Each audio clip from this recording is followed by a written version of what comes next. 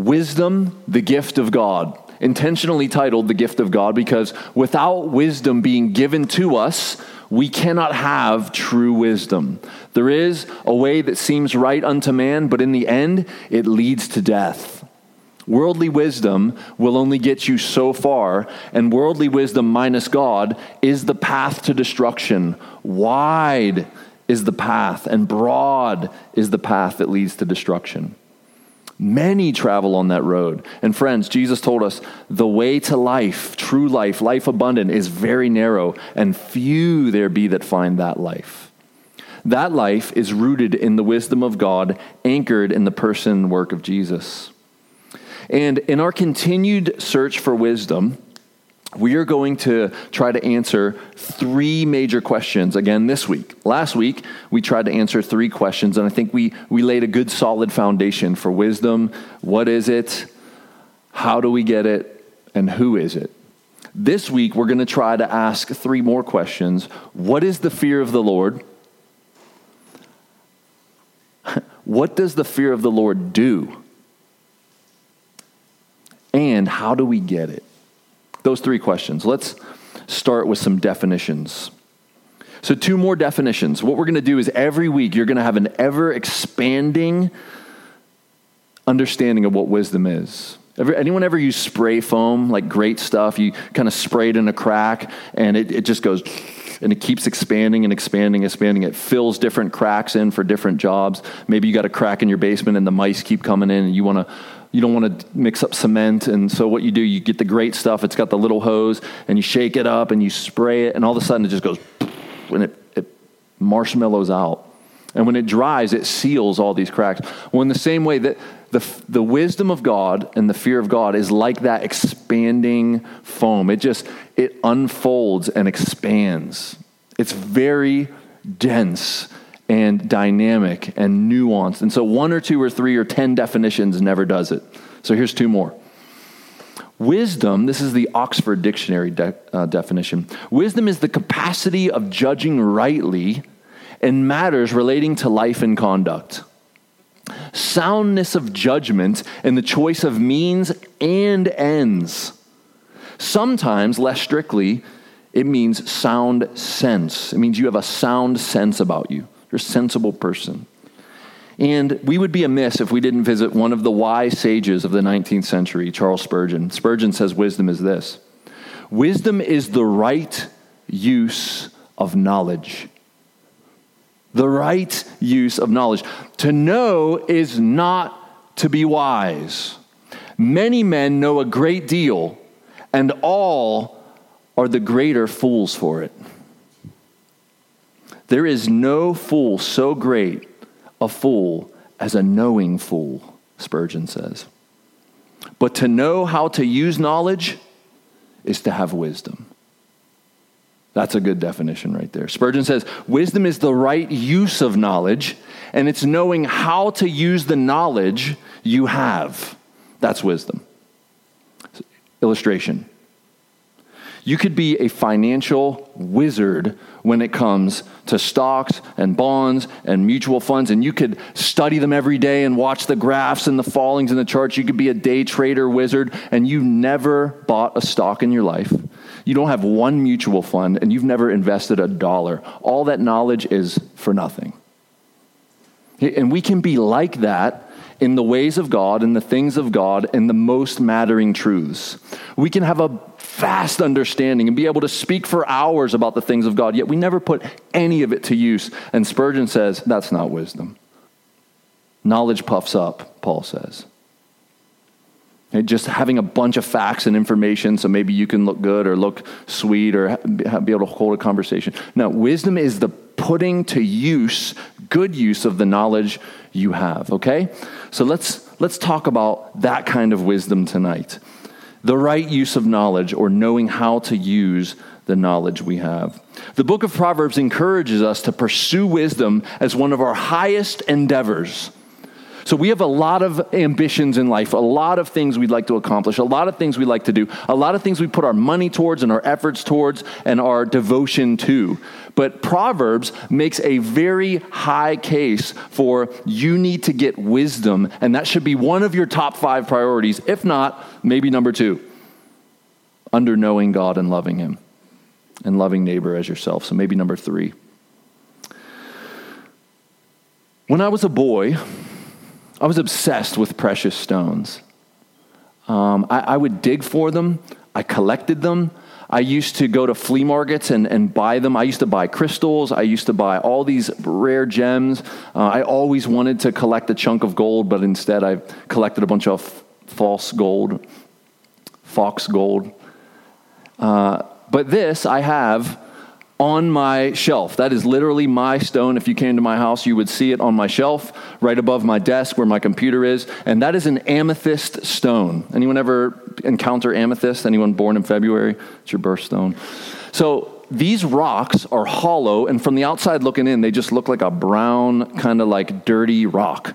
But when they're cracked open, this beautiful purpled colored, shiny, brilliant in the light as you turn it, beauty appears. They're used for jewelry. They're used for all kinds of decorations and art. Now, somehow I've preserved this because I have come down into my basement and seen my daughter with a hammer and that right next to it. And I'm like, stop, don't do that. She wanted to break it up into more pieces so that maybe she could spread the love around a little bit. I have no idea, but I caught her before she broke into that thing. And, these are mainly mined in Brazil. That's where the bulk of amethyst comes from. You can find them literally like this big. They're huge amethyst stones. And the reason I brought this into our discussion about wisdom is this. Proverbs 3:13-15 says this: "Blessed is the one who finds wisdom." That word blessed is an Old Testament word that literally means happy or joyful. Happy or joyful is who? Is the one who finds wisdom. As if you were looking in the ground, searching, and you stumbled upon it and found it. And the one who gets, you possess it, understanding. So, you want to be happy? Of course you do. It's what most of our efforts and energy are put towards. We avoid things that we think won't make us happy. We pursue things that we think will make us happy. Here's the Bible, God's truth, anchored in the Creator himself. And he's saying, you want to be happy? This is the one that's happy, the one who finds wisdom, meaning it's outside of yourself. You don't naturally have it. You don't get it from pondering deep within yourself. No, you find it by looking and searching, and the one who gets understanding.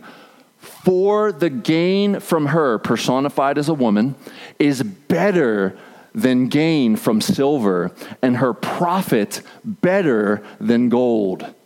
She is more precious than jewels, and nothing you desire can compare with her. Nothing I desire can compare with her? That's what it says. Now, I checked, what's the spot price of gold as of today, right now? It is $1,348.10 an ounce. An ounce. 28 ounces in a pound. I'm sorry, 28 grams in an ounce. I know that for a reason. Think about it. Okay? Now imagine a pound, 16 ounces in a pound. Okay?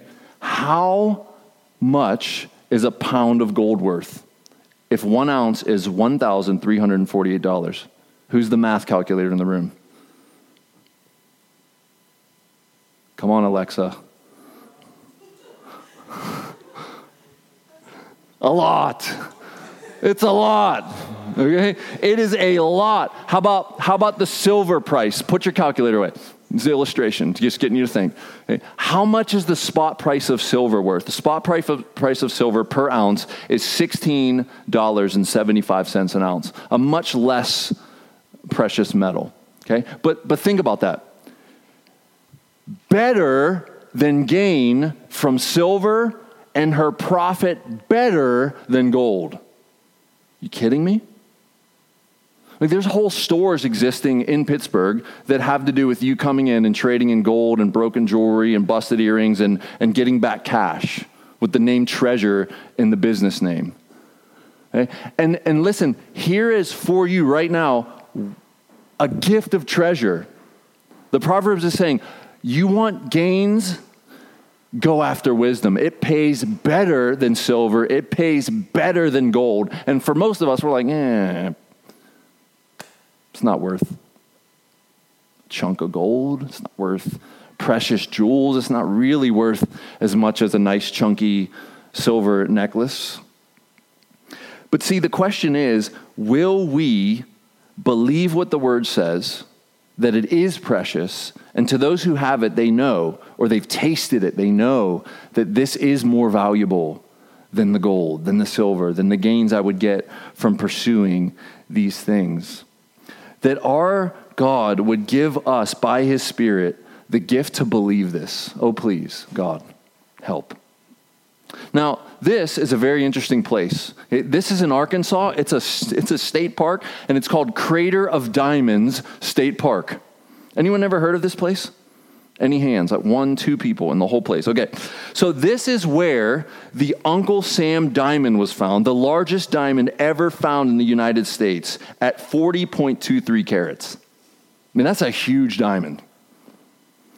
Most ladies' rings have about 1 carat, maybe 2 if they're big. Okay? 40.23 carats. Now, here's what's fresh about this place. You ready? This place is free to the public to go into, and whatever you find, you keep.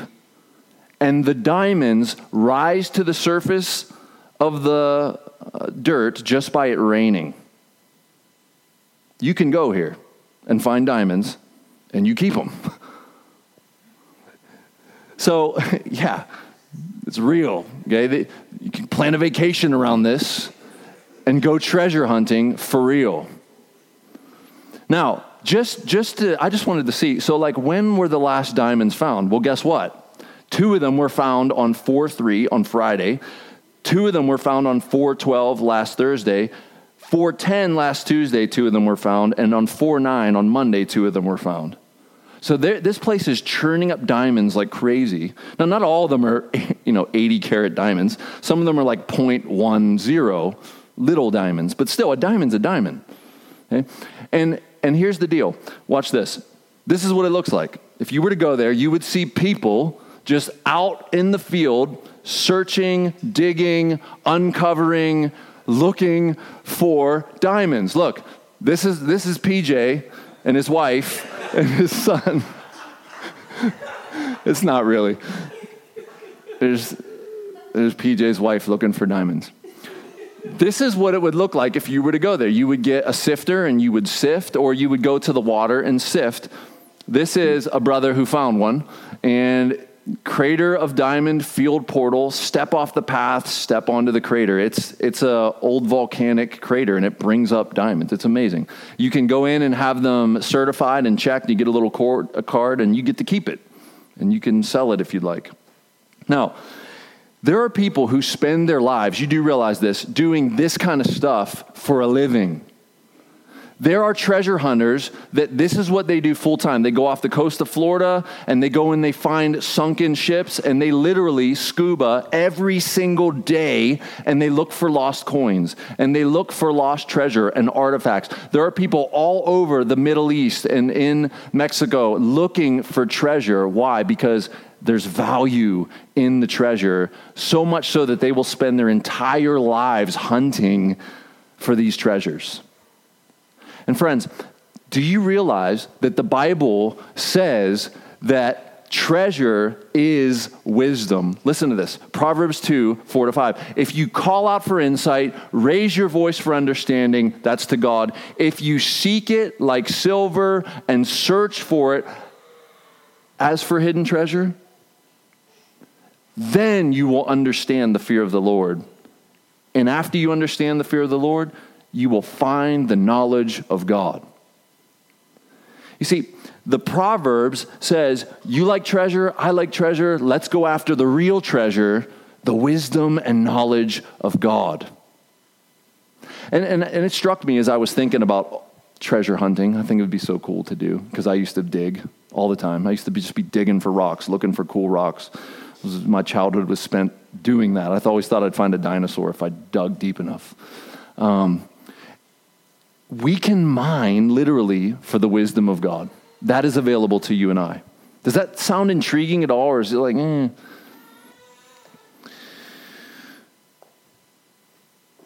Any of us who chooses to put forth the energy and effort can find the wisdom of God. It is promised to us. Now, let's seek to answer the first question. What is the fear of the Lord, and what does the fear of the Lord do? So we're going to try to answer both questions in one. What is the fear of the Lord, and what does the fear of the Lord do? Or what is it? What does it do? Now, this phrase, the fear of the Lord, is jam-packed with meaning. So you guys know I do upholstery work. We get large boxes full of foam. And the foam is vacuum pack sealed into these boxes, amazingly, these super dense boxes. You're like, this is full of foam. And you drop it down and it's bouncy like a super ball. And then you pull out this vacuum packed sealed blue and you cut it with a razor, and all of a sudden it just goes, and it just starts to amazingly unravel and unfold bigger than a king bed. It's amazing. It's just, they can get that big a thing into such a small little area. Now, the fear of the Lord is also like that.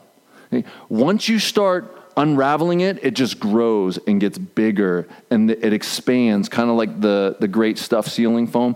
This is such a nuanced phrase in the Bible that it would be impossible to give you a single definition for it. It's many things. It's much things. And so this is why we're dedicating a whole sermon. And even as we spend the next 25 minutes here thinking about the fear of the Lord, we're not going to uncover it. Okay? We're not going to uncover it. But we will try to understand what is the fear of the Lord and what does the fear of the Lord do. So Easton's Bible Dictionary would say this: the fear of the Lord is a fear conjoined, which means combined. So it's a fear combined with love and hope. It is therefore not a slavish dread, but rather a phileo reverence. Phileo means son or daughter. So it's the reverence you would have if you really respected your mother or father. Times that by 1 billion, because God is our Father. So it is a fear of him in a sense of deep respect and the knowledge that he could literally stop your lungs, stop your heart, and call you to account any second he wanted. He's totally just and right to do that. That's God. And so as you haven't been thinking for the last about 15 minutes as I've been speaking, your heart's been pumping automatically. Your brain's been firing without you thinking about it or making it happen. And who's doing that? It's God. He is keeping you alive this very moment. And so that should, in a sense, make us a little afraid of a being that powerful. Yet, he is a being who says in his word that he loves us, so much so that he came and suffered in our place, lived perfectly in our place, and says that when we do leave this earth, he will call us to himself forevermore. Okay? It's the feeling you get. I don't know if this has happened to you. It's happened to me many, many times, probably because of the friends I hang out with. Someone hands you a loaded gun. And you're like, oh, and you're like, is the safety on? Is there bullets in this thing? And the idea is you understand what you're holding and what it could do if something goes wrong. I could die or you could die. That's why we want trained people carrying around guns and not novices, right? But the idea is when you come across, or here's another illustration. We have a fire pit in my bottom yard, and we like to fill it up with logs and get the fire roaring. But my daughter is so rowdy that she likes to run very close to the glowing hot metal and the flame. And so every time she comes near, I'm like, my adrenaline is on about 10. So what I wanted was a nice relaxing fire with some golden marshmallows, maybe a Nathan's hot dog on a stick. And instead, I'm on like level 10 stress. Like, get back, stand back. I'm going to put you in the corner. Stop it. That's kind of the fire pit experience that I have. But the reason is because I have a legit, credible fear of the fire. Because what happens when she trips on the edge of the cement and goes face first into it? Children's Hospital happens, hopefully. We can get there in enough time. See, we have a fear of things God created, but you think about it, he's the creator. They point to him. Some of you will not go into the ocean. I have a funny story. I had a friend who would not go into the ocean. We were at Clearwater Beach. And I said, you see way out there, see that pole? There's a sign on the pole facing out in the ocean. And I said to him, let's swim way out there and see what that sign says. No, man, I'm not. Come on, man. Man up. Let's go. Let's swim out there. No, I don't go in the ocean. Come on, we're going. I finally convinced him, and we start out. And we're swimming. He's on a raft, which is dumb because, sharks think you're a pelican or a walrus or something. I don't know. Some of you ocean people are like, a walrus? Really? Come on, man. A seal. All right. A seal. So he's looking like a seal, and I'm just swimming out there, and this is what he starts doing to me. He starts going, man, if we die. He's like, man, I love you, man. I just want you to know. I'm like, bro, shut up. We're not going to die. Shut up. Right? He's freaking me out. So we get all the way out there, and sure enough, it was a sign, which I thought it would be, of do not go past here, shallow water for boats. So we start tearing our way back. And we're moving fast. And another couple is going out to where we just were. And my friend's like, they're going to die. They're going to die. So we get back to about the shore, and I turn around, and they're out where we just were in this deep of water. It was a sandbar. And I'm like, we're terrified. The water was about 2 feet deep. But yet we're swimming so hard and so vigorously, we could have, But here's the idea. Some of you are like that. You won't even go into the ocean for fear of what's going to get you. And God's going, I put all that stuff in there. And you won't even go in. And yet some of us don't fear God in the least. And there's a massive contradiction there. You realize that, right? The fear of God is not that we would cower and hide from him, though that would be appropriate. But as his children, we recognize who he is and we submit ourselves joyfully to him. It's recognizing who he is and submitting ourselves joyfully to him. Let's very quickly, from the Bible itself, look at 10 aspects of the fear of the Lord. We're going to try to answer these questions. What is it? What does it do? Quickly. Number 1, Job 28:28. Behold, the fear of the Lord, that is wisdom. What is the fear of the Lord? It's wisdom. You want wisdom? You need the fear of the Lord. And 2, this is what it does. Turn away from evil is understanding. So now we know not only what it is from this Job 28 passage, but we know what it does. It is wisdom, but it's also for you to turn away from evil. But here's the problem. We're tempted and attracted towards evil. And the evil one is ever luring us. Take a bite. Stolen water is sweet. And we hear the hiss constantly. And it is attractive to us. It's not play like it's not attractive. If it wasn't attractive, it wouldn't be a temptation. I've told you this before. I'm never, ever tempted to eat the poop that covers my yard from the dogs. I don't walk past it like, oh, God, no. No, I'm like, I don't want to clean that up. It's been all winter, and it's been collecting and collecting and collecting. I have enough to sell fertilizer at this point. You see, because it's attractive and because it looks good to us, we go after it. Meanwhile, the fear of the Lord is to turn away from evil, and then you will have understanding. And we need God's help, friends. In the moment of temptation, the very moment, that's when you need to turn to the fear of the Lord and say, oh God, help me in this moment. Now listen, to be tempted is not to sin. Don't give Satan that foothold, because Jesus was tempted in all ways as we are, yet without sin. So don't let Satan say to you, oh, you've been tempted, you've already sinned, you might as well just give in now. No, to be tempted is one thing. To resist the temptation is a whole nother thing. That's called a win. It's called a win. And Jesus won against temptation every single time it showed up at his doorstep. You remember what God said to Cain, sin is crouching at the door, but you must master it. It desires to rule over you, but you must master it. You must resist temptation. This is the fear of the Lord, to turn away from evil. How do we do that? We got to call upon God for help. You with me? How many of you know what it's like to be in the heat of temptation? You could be fighting with your spouse, and you want to maybe wreck the drywall or wreck the car. And you call out to God for help. Oh God, help, please. In the moment of temptation, you must turn to the Lord. So what is the fear of the Lord according to Job 28:28? It is wisdom. What does it do? It turns away from evil. That is understanding. Psalm 11:10. The fear of the Lord is, what is it? The beginning of wisdom. Just the beginning. All those who practice it, what does it do? It's practiced. They have good understanding. His praise endures forever. That's God's praise. So in this passage, it's a little different. The fear of the Lord is just the beginning of wisdom. So you've come into the room, you've opened the door, and you stepped into wisdom's room and all that it has to offer you. And then we practice the fear of the Lord. What does that mean? Well, we could go to the last verse. We practice turning away from evil.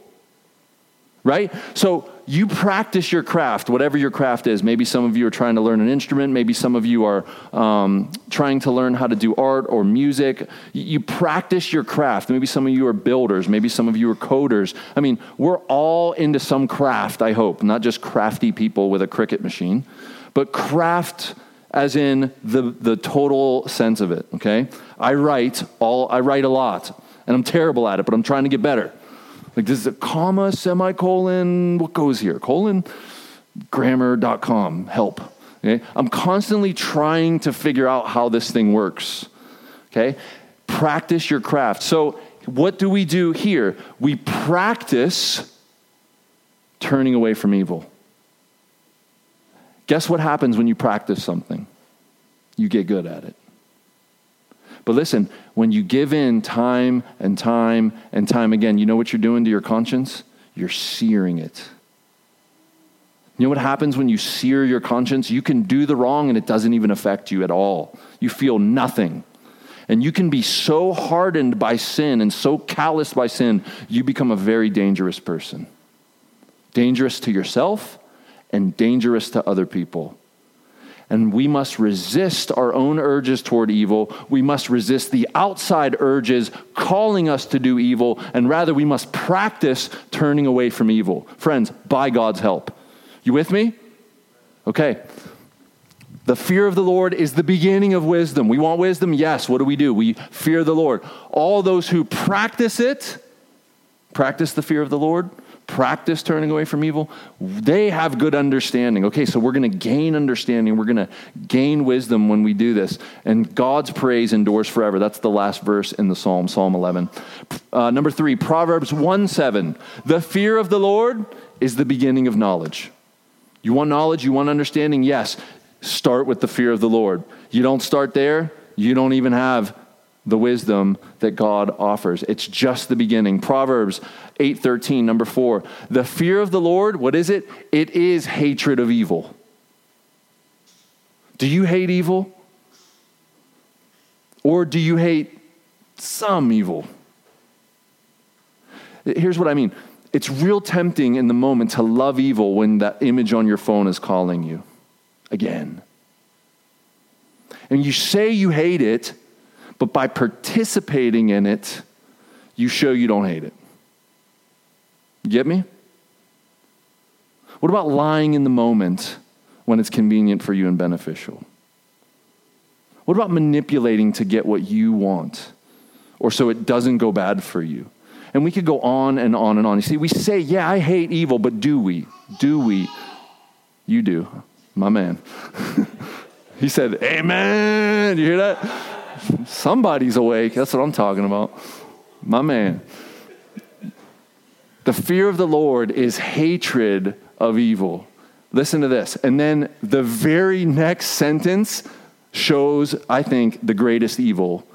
And according to Lewis, All other sins are mere flea bites in comparison to this one. Pride and arrogance and the way of evil and perverted speech I hate.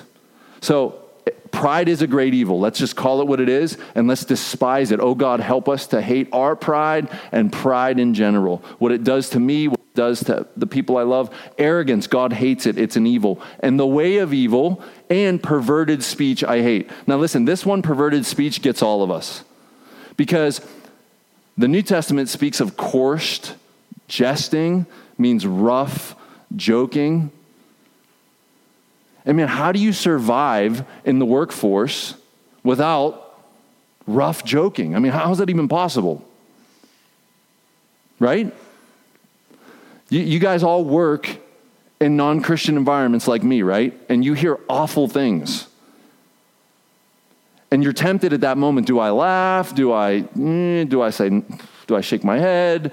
Do I say, you're going to burn in hell for that? Like, what do I do? Like, it's so confusing. And you feel like an alien and a stranger, don't you? Like, you read 1 Peter and you're like, you are strangers and aliens in the world. And you say, yes.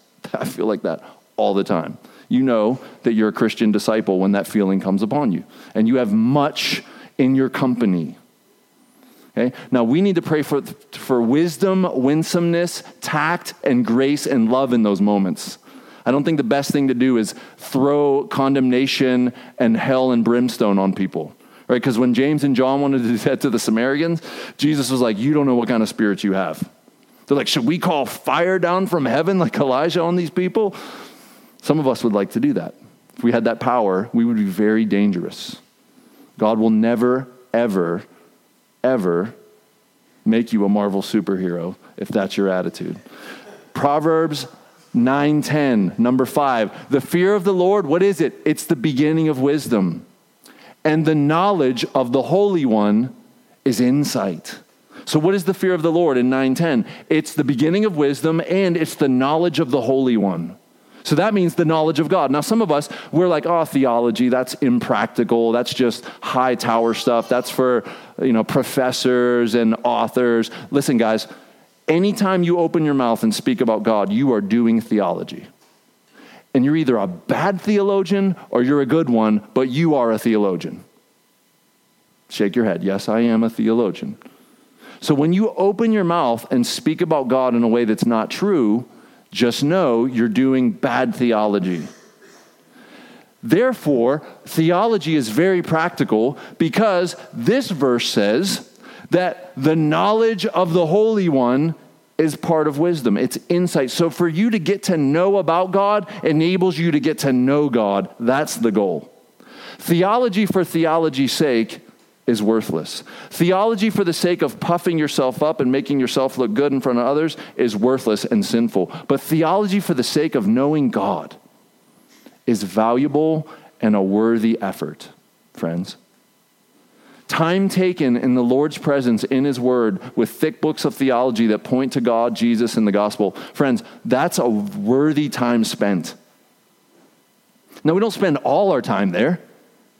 You probably have a problem if you're spending all your time with books. You're like, I hate people, but I love my books and I love my God. That's a problem. Okay? Because John tells us in 1 John that your love for God will be shown by your love for people. And so you can say all day, I love God, yet if you hate people, you hate God. Just admit it and turn from that sin. If you hate people, you also hate God no matter what you say. Proverbs 10:27, number 6, the fear of the Lord, what does it do? It prolongs life. I love that. It's like spinach. It's like kale. It's like veggie burgers. It prolongs life. But the years of the wicked will be short. Will be short.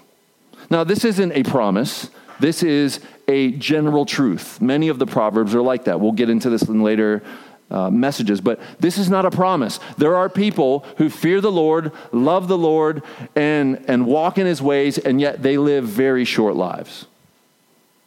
They live very short lives. Yet this is a general truth that when you walk in God's ways and you fear the Lord properly, He prolongs your life. And you know what else He does? He gives you the ability to not make choices to put yourself in harm's way. to put yourself in danger. We're not talking about missionaries that go into dangerous regions of the globe. We're talking about general, fearing the Lord, making good decisions. But the years of the wicked will be short. That is almost a promise, but not quite. We know a lot of wicked people who live long lives, but they will pay for all their sin. But friends, the idea is when you fear the Lord, it helps you to make good decisions that keep you in a place that prolongs life. Number 7, Proverbs 14:26-27. In the fear of the Lord, one has, this is what you get from it, this is what it does, strong confidence. Okay, strong confidence. This is huge because many of us walk around without any confidence.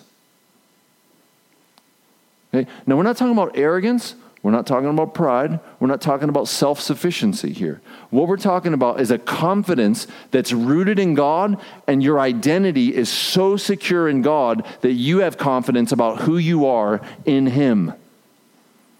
And that enables you to go out into life in such a way where it's like you have a shield around you. You know, you see the Star Wars movies, and the dark side's constantly throwing these bombs on these ships, and they have this force field around them, and as long as the shields stay up, nothing can penetrate the shields. In one sense, people insult you, and you're like, doesn't affect me. People seek to offend you, doesn't affect me. Why? Because you know God's opinion of you matters so much more than theirs. What is their flea bite of an opinion to God's planet of an opinion of you in Christ? And when your identity is so secure in Him, friends, you become a confident person that others actually want to be around. Because you're not trying to suck life off of everybody else. You get your life from God, and then it can come out from you and bless others. But if you're always fishing for compliments and always needing people and always... See, if you get your needs met from God and your confidence is in your identity in Him, friends, you will be able to bless others. It's called the fear of the Lord. Let's keep going. In the fear of the Lord, one has strong confidence. And His children, that's, I think that's the Lord's children, will have a refuge. The fear of the Lord is, here's what it is again, a fountain of life. I love that picture. You know, you're in school when you're a kid, you're so thirsty, and the water fountain's right there. Or you're out in the park playing, and the water fountain's there when you just can't breathe anymore. I need a drink. A fountain of what? Life. Not just water, but life. That one may, this is what it does, turn away from the snares of death.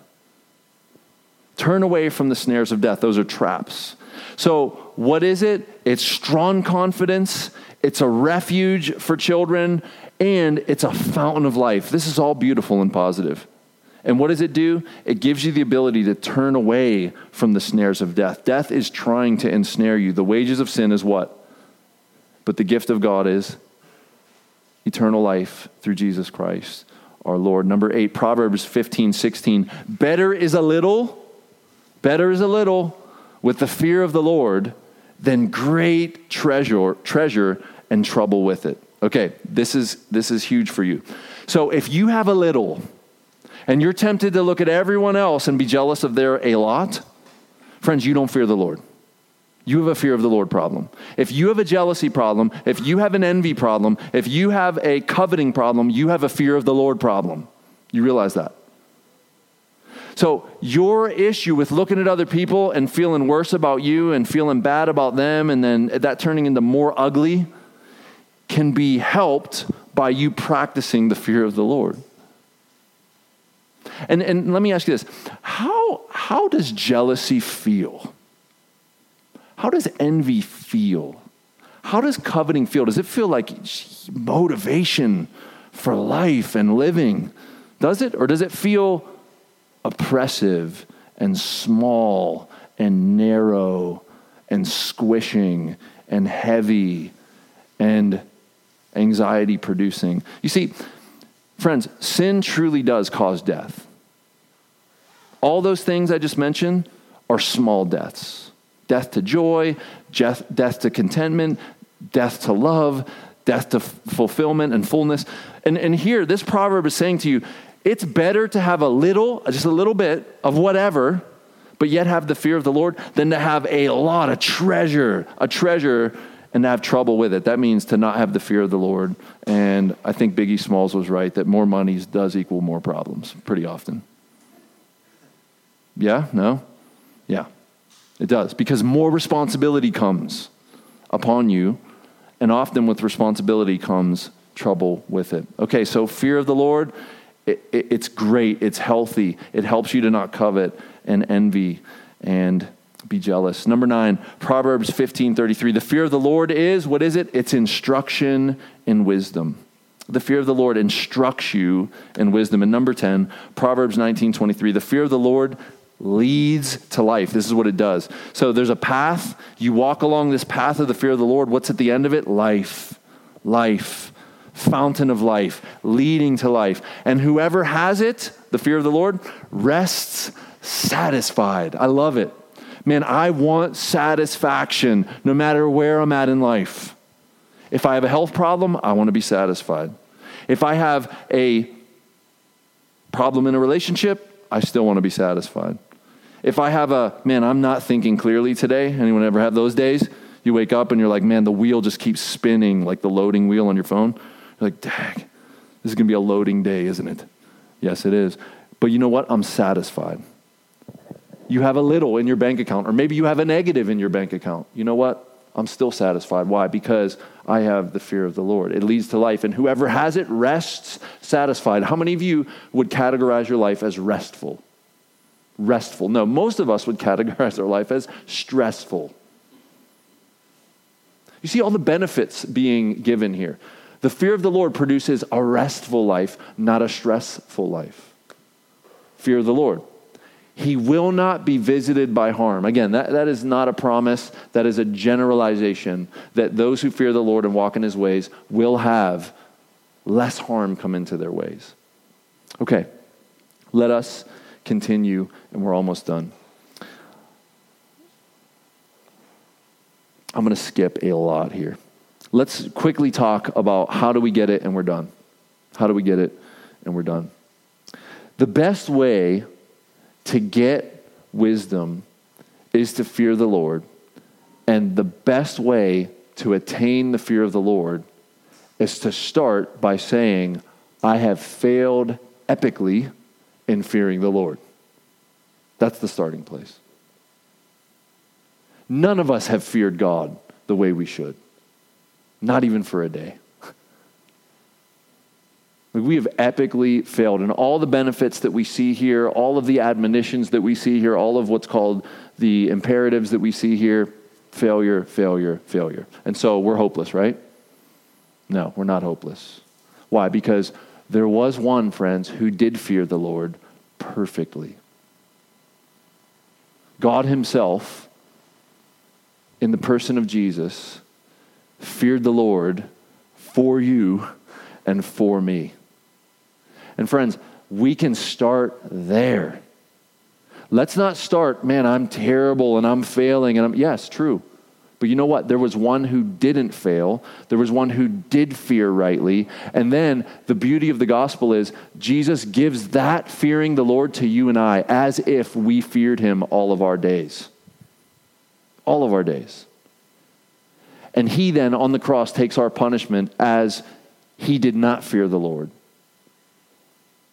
and spent his days pursuing evil and folly and destruction and death. It's the great substitute. So that's where we have to start. And friends, if you have not started there, then you're not on the path to wisdom. You're not on the path to the fear of the Lord. You must start by having the fear of the Lord fulfilled for you before you can actually get on that journey. And that's relief to us who know that we're failures. Any failures in the room? I got 2 hands up. Yeah, all of us, if we're honest. We've all failed at this. And so part of you should have longed for what we read here, but then part of you should have been like, man, I am terrible. Part of this should have been like a brick in a backpack for you.